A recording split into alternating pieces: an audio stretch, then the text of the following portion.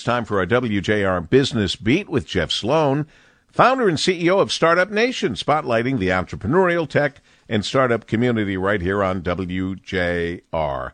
Good morning, Jeff. Good morning, Paul. With the rise of remote work here in the U.S., work chat apps like Slack, for example, have become a critically important way for work teams to stay in sync. And going beyond getting people together strictly for work purposes, these apps also have a benefit of allowing coworkers to socialize and even keep the company culture going. These apps actually provide the connective tissue between coworkers that without which there would surely be an even bigger disconnect and breakdown in coordination, continuity, and productivity.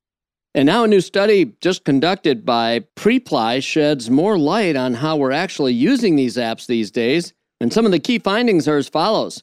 56% of workers in a hybrid work environment have a chat app on their personal phone.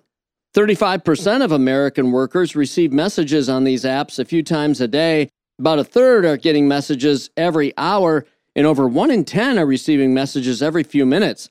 Now, while these chat apps have become critical in today's hybrid work environment, there are some downsides. 55% of American workers say that they're checking messages during their free time just to keep up. 52% keep the app push notifications on so messages are never missed. American workers are checking work messages at all times during the day. In the evening, 88%. In the morning before work begins, 71%. And even on weekends, 3 out of every 4 Americans are checking their chat apps on weekends. And all of this can actually create an extra layer of anxiety and stress for your workers, and we certainly don't want that. The bottom line, Paul, while most would say it would be impossible to be effective in a hybrid environment without chat apps, it's also important to set boundaries on when they are expected to be used by workers and to establish protocols and best practices so they don't become overwhelming.